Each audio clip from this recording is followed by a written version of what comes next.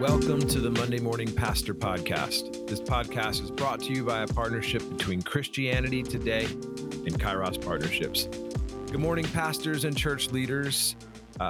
Really glad that you are tuned in this morning. I really think that the conversation that is ahead is a really important one. Many of us think about rhythms a lot. We think about the rhythms of our church. We think about the rhythms of our lives, and we think about the rhythms of our pastoral calling. And so I had an opportunity many years ago while I was in seminary. A really good professor of mine threw me this book called The Book of Pastoral Rule by St. Gregory the Great.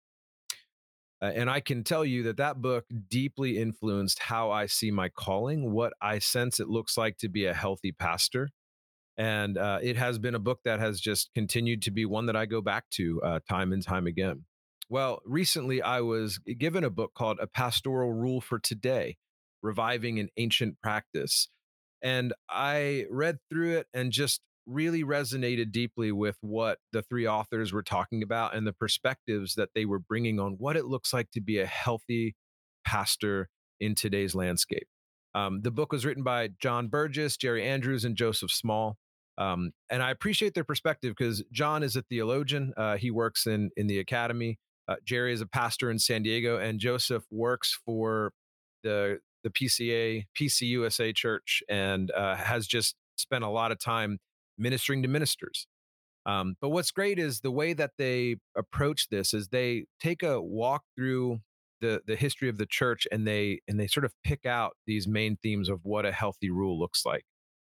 So, pastors, I know that some of the big questions that we have ahead of us are always, what does it look like to grow our church? What does it look like to be a healthy church? But we're kind of going to move it back a bit, and we're going to say, what does it look like to be a healthy pastor?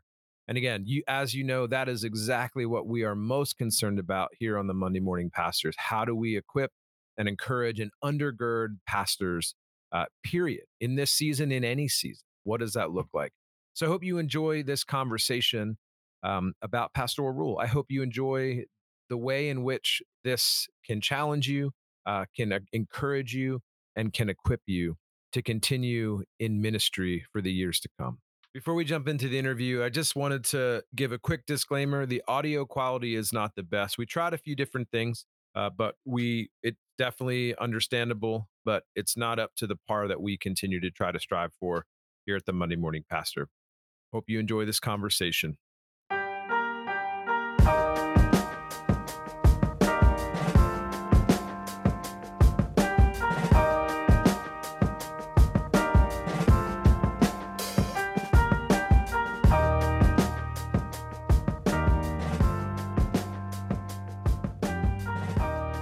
John and Jerry, welcome to the Monday Morning Pastor. Thank you guys so much for joining us today. Good to be here. Glad to be here. So you guys wrote a book along with another gentleman called A Pastoral Rule for Today. And I've had a chance to read it, and man, it has been so good. But before we jump into the book, I would love for you to tell our audience briefly about your pastoral ministry experience, just a little bit of your own stories. Well, let me start off because I'm the one of the three authors who doesn't have a lot of pastoral experience, but I'm a seminary professor. And so I'm thinking about the calling of pastors all the time as I look at my students. So I, of course, have done supply preaching and teaching. I'm very active in church life. And I worked for a number of years in the denominational offices of the Presbyterian Church, where actually that's how I got to know Jerry and other pastors. So I'm not a pastor on a daily basis, but very committed to pastors and learn a lot from them. Yeah.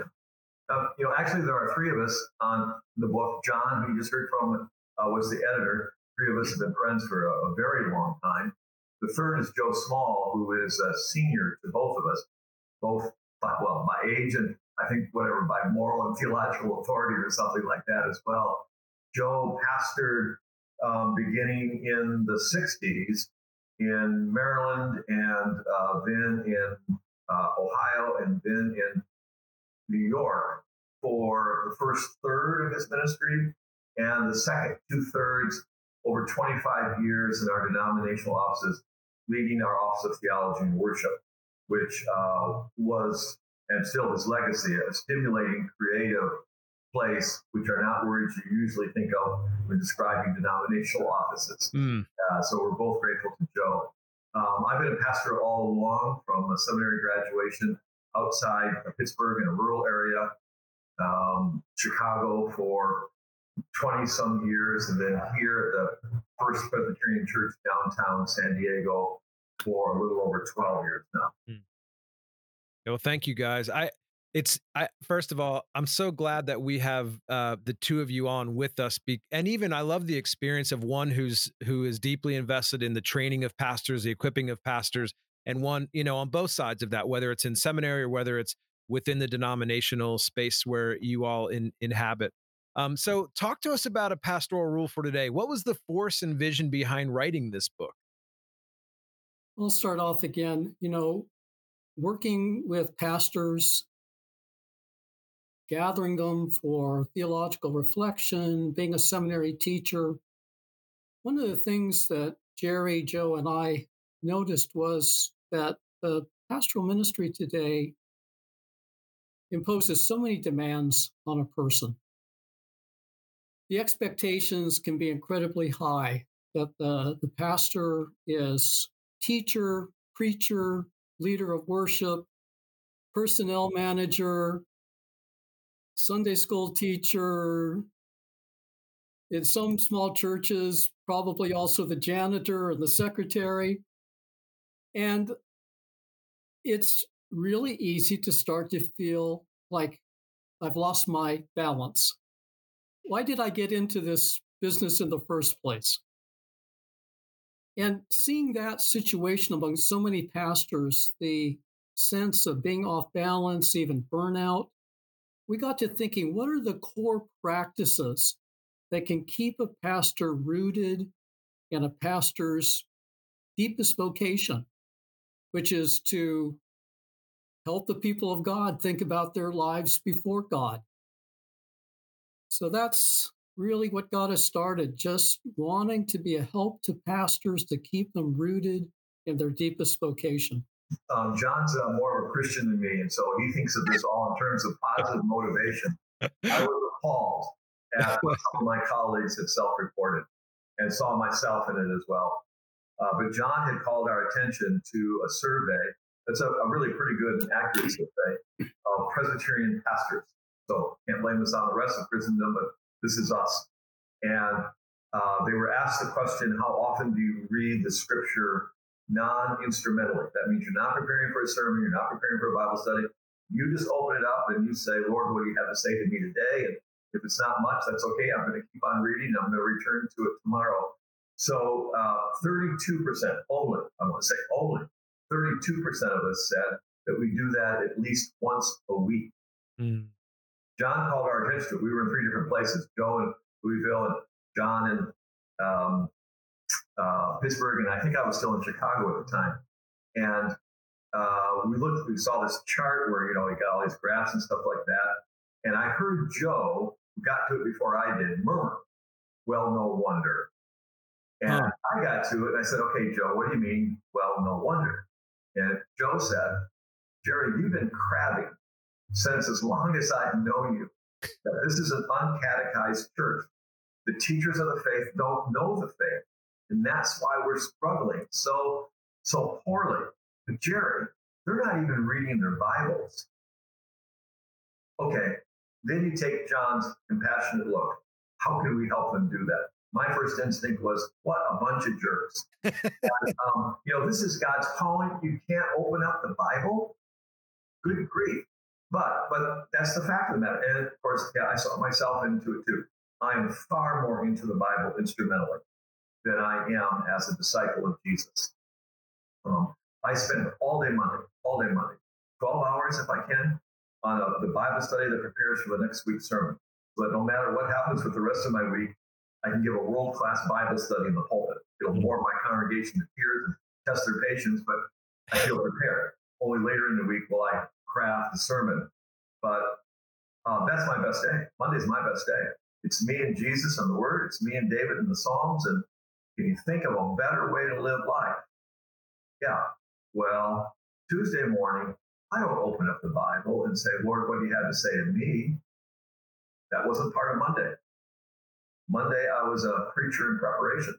So we thought, okay, we need to reaffirm some basics. If you want to be cynical about the book, and I would get why somebody would be, the book says, take 2 aspirins, get a full night of sleep, call me in the morning, tell me how you're doing. We're given some pretty basic wisdom here. Read your Bible. Read it with others. Read stimulating theological and missional works. Hold each other accountable.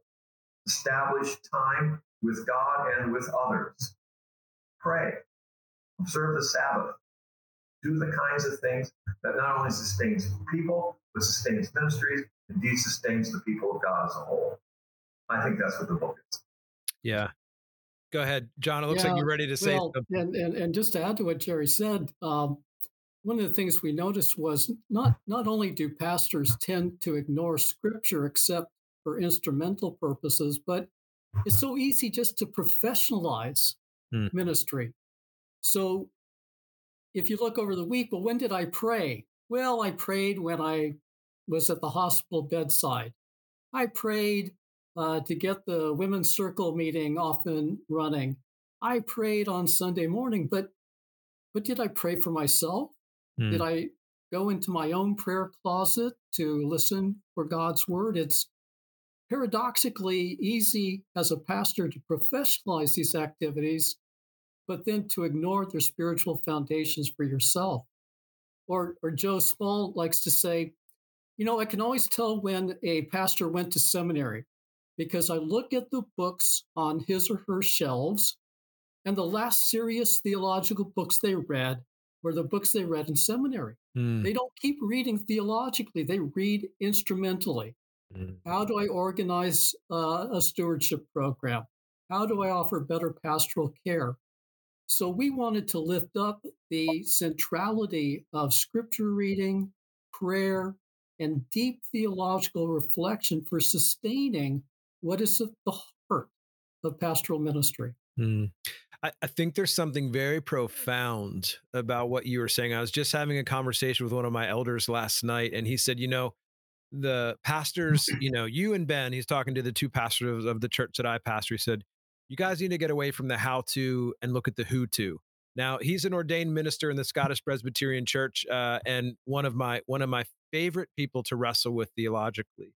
But there is something that I think is so true about how easy it is to get sucked into the how-to. And I'm not saying the how-to is bad. I think there's a lot of good things to learn, but we got to get underneath of the how-to to, well, who are we? Like, who is God? What does it mean for us to be a disciple? And so I really, and again, I appreciate the fact that you guys take us through a huge breadth of church history.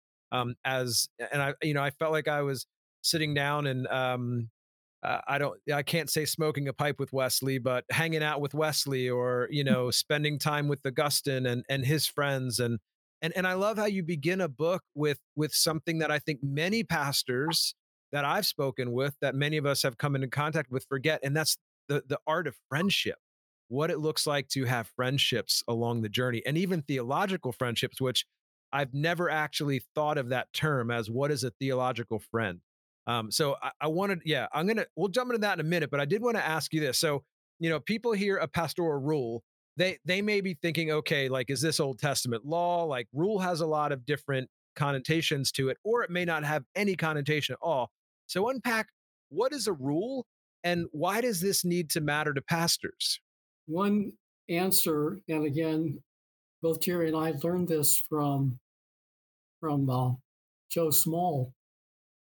In the Presbyterian tradition, going back to Scotland, elders were called ruling elders. Ruling elders. And of course, today, when we hear that term ruling elders, as you say, Doug, well, that brings up connotations of legality, of rules, of bureaucracy. But actually, what it meant originally was that the elders, and by the way, in the Presbyterian tradition, ruling elders includes both pastors and the elders of a congregation. All of them are elders, but the ruling elders, the connotation of ruling was that of a ruler. Go back to grade school. Well, at least my grade school, maybe not anymore yours, Doug, but we still had those 12-inch rulers that we pulled out. And what do you do with a ruler? You measure. And that's what a pastoral rule is all about. It's about measuring my progress in the spiritual life. How am I doing? Where can I grow? Am I staying on track? And so rule in that sense, not restrict, well, of course, rules always involve an element of discipline, but really Yes. for the positive purpose of, as Wesley might have said, becoming more holy. Yeah, I think that's the ancient meaning too. When Augustine uses the word in Latin, and so does Gregory the Grey, they do not mean rule over. They're both very clear, as I hope we are. The Savior actually forbids that.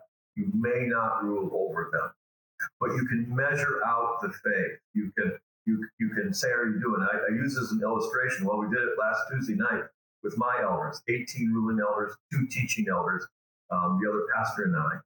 And what are we doing with the fact I got a 400 and some member congregation, 200 and some show up. There's another 100 or so that probably shouldn't show up, given COVID and their age and everything else. And about 100 who, well, welcome to the real world. They think they're members, but you never know it by anything that they do constructively. But I have 1,000 people online. Who are these people? And for my members who are worshiping online, the question is not, are we packing them in? The question is, are they worshiping? Here are the ruling elders. How would you know that except you know your members? You've talked to them. You've had serious conversations with them. You've said, okay, you're worshiping online. We are so grateful. I got some great tech people. What we do online is really, really superb. And I got incredible musicians of all styles. I have the director of the San Diego Symphony and part of the symphony here in the church. And we know how to put on music. I mean, it's something to behold. With the fear of that, it's something to behold, not to engage with. Well, how would we know? We have to ask them. This is not a survey. This is a phone call. This is a visit. These ruling elders are shepherds of the flock. And if they're going to exercise Christ's rule in the church, they need to know how the sheep are faring. So the question is, when you hear the word, do you know that this is God's word to you? Could you give me an illustration of where you found, comfort for the afflicted and affliction for the comfortable or whatever? When we pray, did you pray? Did you pray? We have communion every week. Most Presbyterian churches don't, but we do. You have a sense. Have you experienced the communion with Christ and with your neighbor? So they're measuring out the faith, and that becomes important to us. In that sense, a pastoral rule is, how would I measure my faithfulness? I want to be found faithful. Frankly, it's been a long haul. It's been a lot of work. And this is, other than my family, this is what I have done with my life. At the end of it, I don't want to get to the pearly gates and some angel pat me on the head and say, well, bless his heart. The boy tried. I want some effectiveness in my faithfulness. How would I know? Pastoral rule helps see how Christ rules, how Christ is measured out in my life by my attachment to him and my growing appreciation of his to me.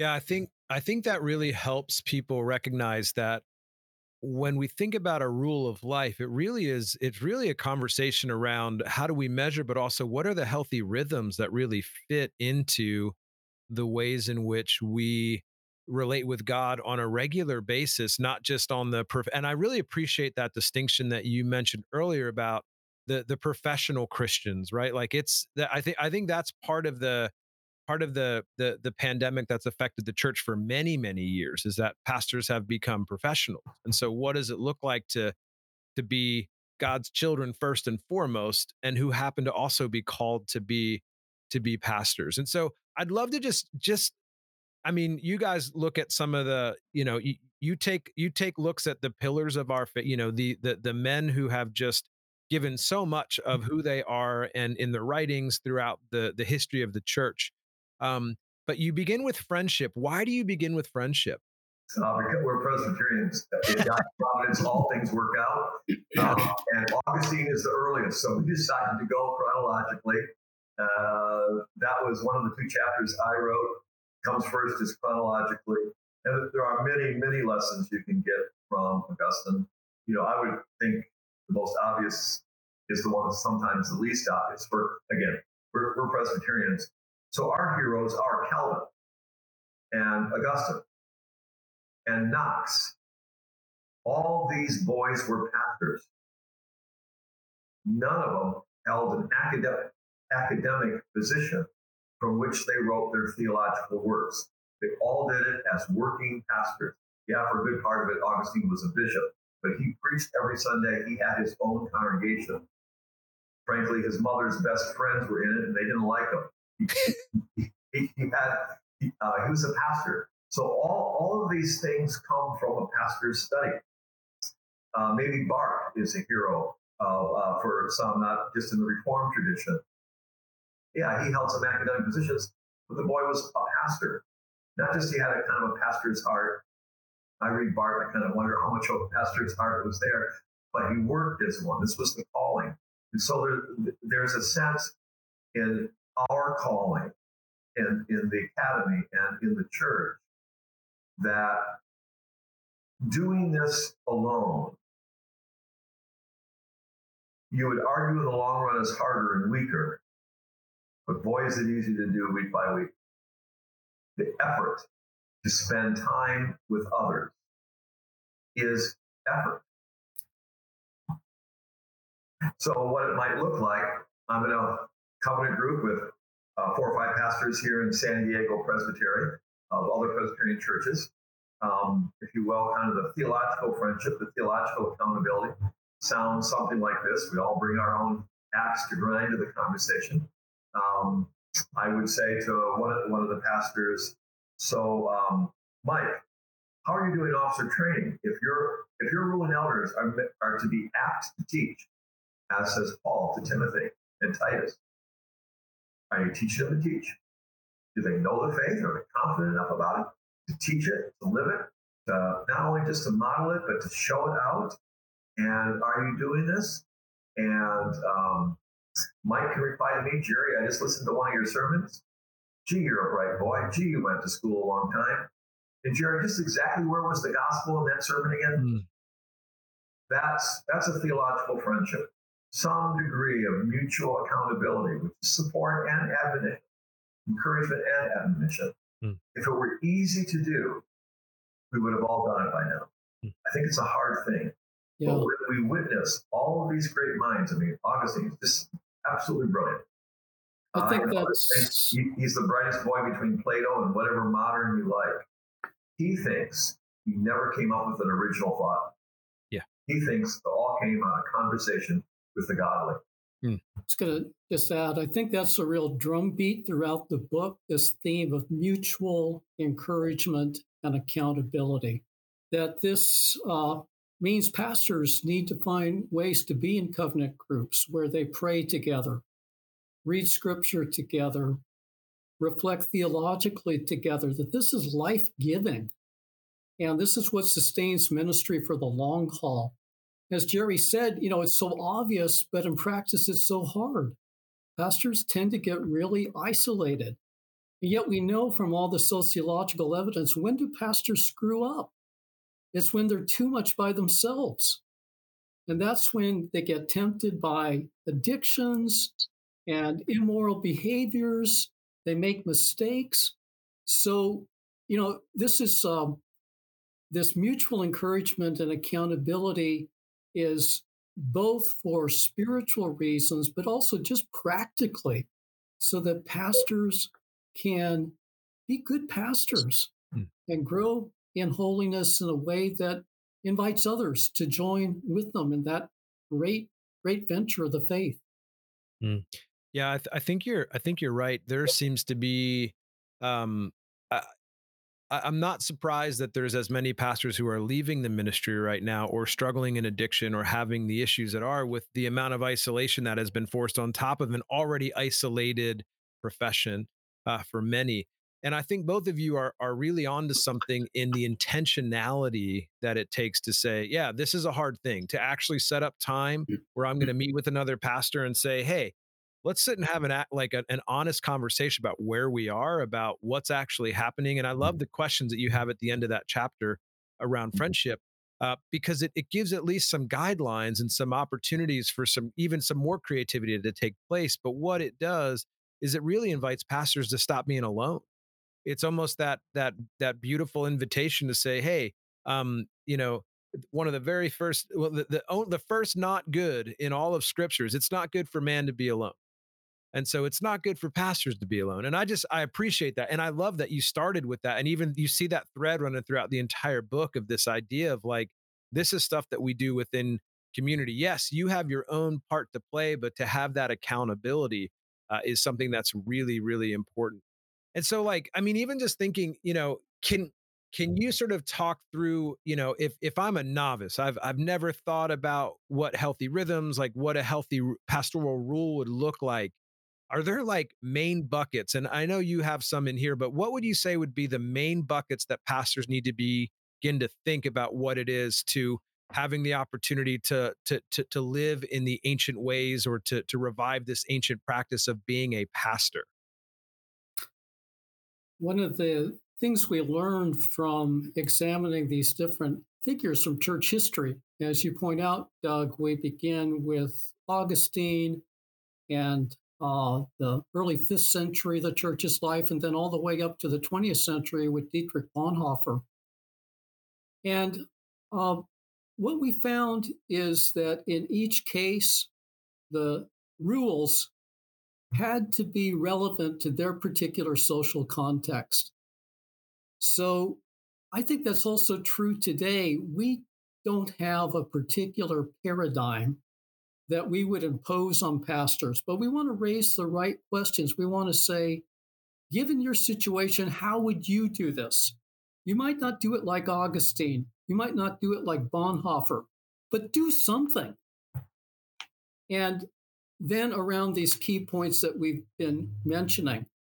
So how do I gather with others to read scripture, to pray, to think theologically, to think about my context of ministry, the people I'm serving, to do that in a disciplined, regular way, but do something, whether it's daily, weekly, monthly. Maybe it's a covenant group that meets just once a year, but do something, and do something realistic. That's the other thing about a pastoral rule. It's so easy to get idealistic.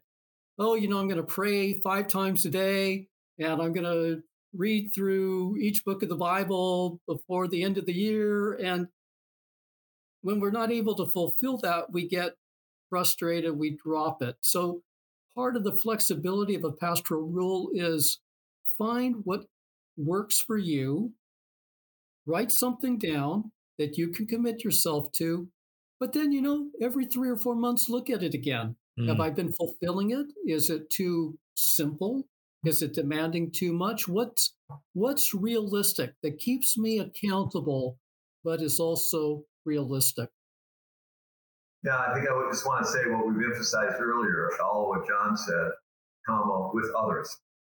I don't think I would advise sitting down with a blank piece of paper and coming up with a pastoral rule.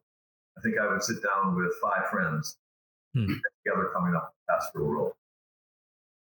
Again, we're Calvinists. We delight in the fact that we know more than anybody else how wicked is the human heart.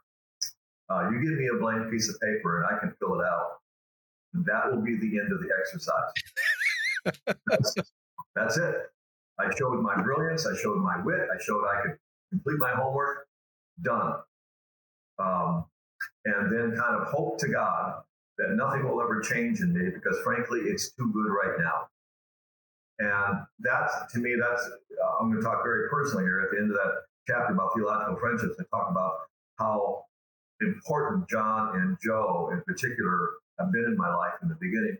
15 years into my ministry before I ever had a theological conversation with another person. Mm. And there were some things in seminary that kind of made me turn other ways, but whatever it is, my field of interest is Augustine and early Latin and Greek Christians, and learned the languages and did the PhD work and all that. But I was in conversation with dead people. Let me tell you how wonderful that is. The hard part is they never change their mind, no matter how right I am and wrong they are. They never change their mind. But when I'm done listening to them, I close the book. There's no accountability. It takes some discipline, but it's an easy conversation. With real life people, I might need to amend. I certainly will need to amend. And so I didn't seek it out. I didn't know I missed it until it was offered. And thinking that this was primarily an academic exercise and there'd be others around the table. John was at the head of the table. We read a book, didn't like the book, loved the conversation, and realized, gee, this is what I'm missing. Didn't know how hungry I was for it. And the brilliance of Augustine, again, God's providence in his life. This guy died surrounded in his deathbed by people he went to kindergarten with, most of whom became bishops. They lived their lives together. They were wrong for the first half of their life, magnificently wrong, hence the confessions. But they lived life together. So he didn't have to discover it. God provided it. And in providing Augustine to us, he allows us to discover it somewhere along the way. I think seminaries are getting sharper about this. They understand cohorts and communal living. And that's a hard thing. Frankly, can I say, if you think you're bright, whether I am or not is beside the point, I think I am. I don't want to be weighed down by having common projects. Just let me shine. Can you think of anything more arrogant and more, in the long term, self-destructive than this attitude of serving a Savior who sent them out 2 by 2, Paul, who never went alone, thinking, but I can. That's just an arrogance, and it harms the church greatly. Yeah, there is something that I think is that is really pointed when it comes to understanding, I guess, the danger it is when you do go at it alone, but the joy that it can be when you go at it with others. And yeah, I remember reading, I didn't know that about Augustine when I read that about him being surrounded by his friends. And I just thought, man, what a beautiful life. I mean, what I've read, the way that he has just been such a gift to the church, how many thousands, 1,500 years, 1,600 years later. And here's this person who still kept in contact with those kindergarten buddies of his. And I think there's something there where, like, my hope is that as pastors are listening to this, that there's this imagination that's being sparked where they're recognizing, who are my friends? Like, who are the people that I can sit down with? And I love that idea of, if you're going to write a rule, sit down with 3 or 4 close friends with a blank sheet of paper and say, how are we going to do this together? And I think that's the interesting part about this, is because I've read a lot of really good books on, developing a rhythm of life and all this stuff, and friendship is part of it, but it never seems to be the central key of, like, do this in community. This is one of those pieces that I think is really just a gift to pastors in a season where, you think of the pandemic, and I know this was written before the pandemic, released in the pandemic, and I think you guys did wise by keeping it evergreen and not throwing a bunch of pandemic stuff in it. However, pastors are overwhelmed. The technology stuff that soared through the roof. I mean, we had to learn Zoom and all kinds of different crazy stuff within the matter of a few weeks. We have the pressures of folks dying, folks not dying, folks who are on all different parts of the conversation around vaccines or wearing masks, and we're feeling tired and overwhelmed. And it seems like when you come into this space, it's like this idea of developing a rule together, developing a rule for pastors, is almost like a direct competition of this isolation feeling that I think a lot of us are experiencing at this point. So we only have time for one more question. I'd love to hear. I'm going to just let you guys talk, but what would you have to say to the pastor who's listening right now, who is feeling overwhelmed and tired and ready to throw in the towel? I'm willing to give it a shot, not knowing the particular circumstance. These are the things that help me, as simple as they may be. There really is a God, as it turns out, who has called you and has provided for you. Don't neglect the provision. Part of that provision for ministry in the church is the church. But I'm not to see myself as an adversary of the sheep, of which I'm the shepherd. And yes, in my worst moments, the sheep bite the shepherd. That may mean that they're bad sheep. But if the shepherd bites the sheep, he's the wolf, and that's intolerable. But that they are for me, and that I can find colleagues, whether in networks of home churches or in mainline and evangelical church associations. There are others. You went to school with somebody. There's some pastor down the road. There's some value in crossing, if you will, theological lines and traditional lines and all that. But those aren't absolute value. Finding 4 or 5 people that you can trust and whom it would be worth it for you to earn their trust because you like to have it. And you do this. Again, I don't know that I need to persuade anybody after this conversation, but I can't read in the book of Acts where somebody went off to pray somewhere, or somebody got out the Old Testament scripts and came up with some really great ideas alone. It reports nothing of that. So that is the normative experience for a North American pastor to do this alone. They gathered in homes. That's the important part of the sentence.